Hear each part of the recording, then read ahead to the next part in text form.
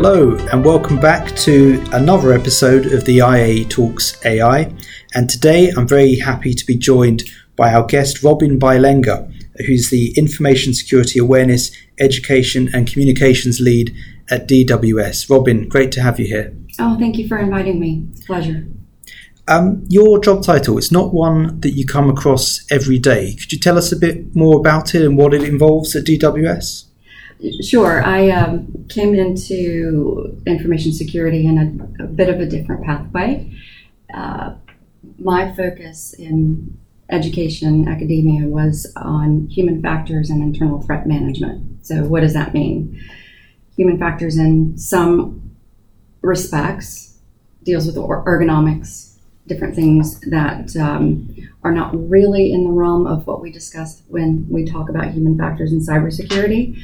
What we're really looking at is the entire system, everything that's going on with the human, their behavior, psychology of the human, what systems we work in, what systems we work on, the organizational factors, etc. So it's a rather broad, several different elements involved in becoming sort of an expert in the field, if you will, in human factors.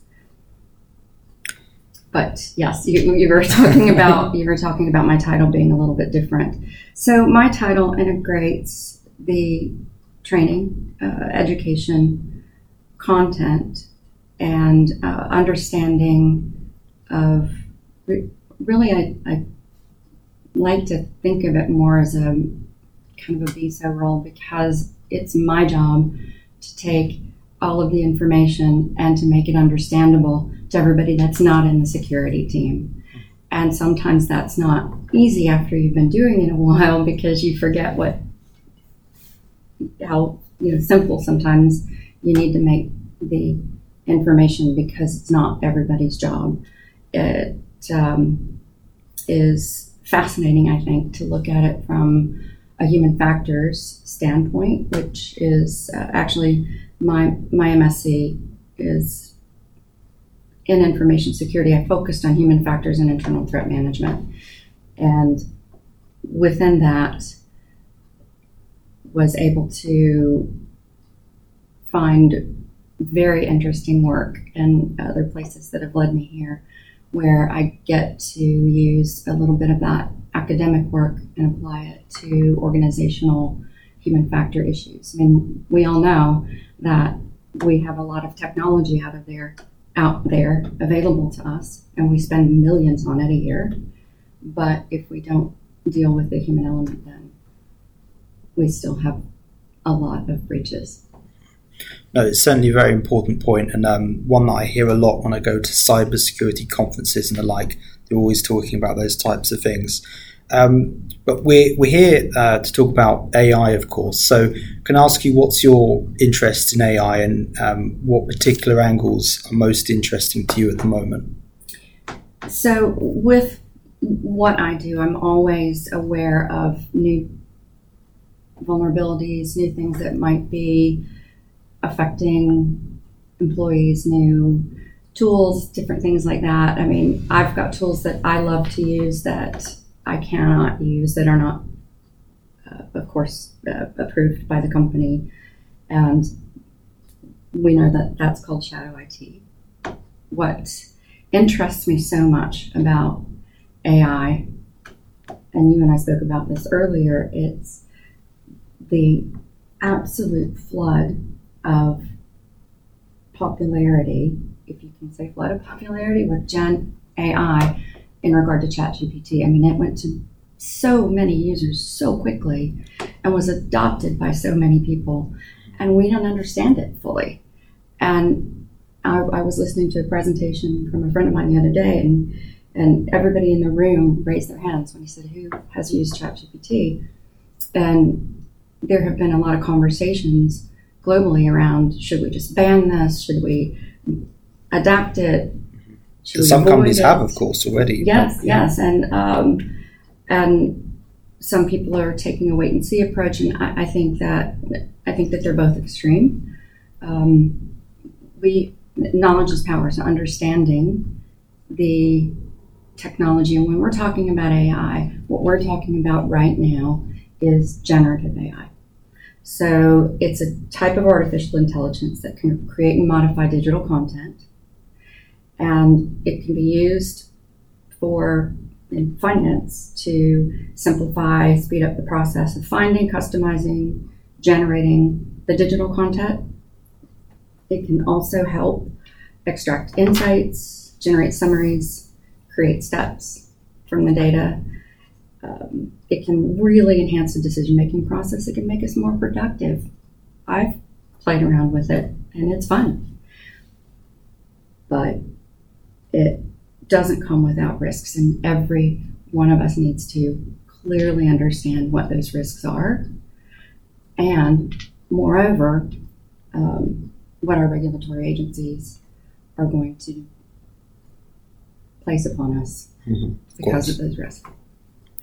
So the interaction of generative AI and the human factors, it'd be great to hear a bit more about that, because it sounds like part of your role is trying to build a culture of cybersecurity on the one hand.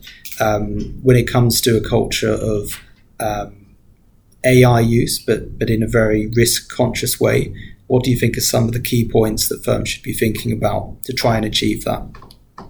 So, as a human factor practitioner in cyber, the attraction on studying Gen AI for me is that people are using the tools. Sometimes we don't even know that we're using the tools. They're there. And as company leaders, there are potential legalities where the stakeholders can be held accountable for Gen AI that they may or may not know exists. Now, these are legal issues which is outside of my area of expertise, but I've done a lot of research on this, and that in and of itself concerns me somewhat. So going back to human factors and human behavior, we will use these tools and these technologies because they make us more productive. If I can get 10 things done instead of belaboring over one because I got a little help from the analysis or what have you, we're gonna do that. So the inherent risks, if just within the technology itself, is that the technology is not smart. It does what you tell it to do. So you need to understand what you're prompting it to do. So we've got inherent technology risks of the AI. Then you've got the security risks from AI being used to attack us. So there are two kind of different vectors there. Robin, we've been very pleased that you've recently joined the IA's Cyber Resilience Committee, and the committee has, of course, been, taking a very serious look at AI and all of the potential risks and implications when it comes to cyber resilience, information security. From your perspective, what are the main ones that you're really concerned about at the moment? So, if we look at third party, that's a lot of the conversations. It's Gen AI is being used in so many different platforms, so many places, and you've got to understand who's using it, how, and talk to your suppliers about that. So the risk is not focused on one particular platform. So Google's going to use it, Azure's going to use it. Of course, 365, we've got ChatGPT. So you've got to understand how what purposes they're used for, why do we need it, and so the overall risk is kind of introduced because it's we can put in a plan for future suppliers, right? But what about the suppliers that we currently have? what are their requirements, what are they telling us that we have available to us, or have they just turned on a function? Because that is also happening. I've seen advertisements for products that I used to use in my former business, and they love saying that we use Gen AI, but as a security professional, we need to understand. So these large language models like ChatGPT, one of the issues is that they go out to the web and they scrape data. So we don't know what data they're scraping. There is a pretty well-known conversation about, or story rather, about an attorney that tried a case using ChatGPT and the cases were false. So once you put it out there, it goes on the web and it can get scraped. So you've got what we call in the industry hallucinations that are possible using Gen AI. And that basically is another word for wrong information. So now those case studies are out there. The attorney still practicing. had a bad day when the judge found out that the cases were not legitimate. But now you've got those cases and incorrect information. So you've got it. It's not always correct, and that's the problem. So, there are inherent biases on whoever is training that learning language model that we have to be very careful of. We see this with facial recognition technologies. There are people of color that are terribly misidentified. There's a whole section related to that because of the inherent biases that were used when the technology was created. So that's not much different than what we're seeing here, and that's why you've got to be super, super careful which elements of your organization that use this powerful technology. So if we could move on to a slightly different topic, AI regulation. So this is, of course, an area that's rapidly developing in the UK, in the EU, wider afield as well. And it's very interesting to read a speech just recently from the FCA where they indicated that we should be expecting the feedback statement in October 2023 to the earlier joint discussion paper on AI regulation for the financial services sector. So very fast-moving field indeed. It'd be great to get your thoughts on how you see regulation taking shape and what you expect to see in the future. So when I began looking into the regulatory agencies, I thought just maybe I was losing my skills at research because I couldn't find the information, and because in some cases it just wasn't there. And in the last just few months, few weeks even, like you said, days, the terrain shifts, the information changes. So what was true 2 weeks ago may or may not be true today. I started with the EU AI Act because there are a lot of countries that are sort of waiting to see if it's a proposal for a comprehensive legislative framework. It's expected to finalize. They say 2023. It will probably be 2024. It will have what they call an extraterritorial impact on providers and users in non-EU jurisdictions. And that's one of the reasons why it has been compared to the General Data Protection Regulation because of that extraterritorial provision.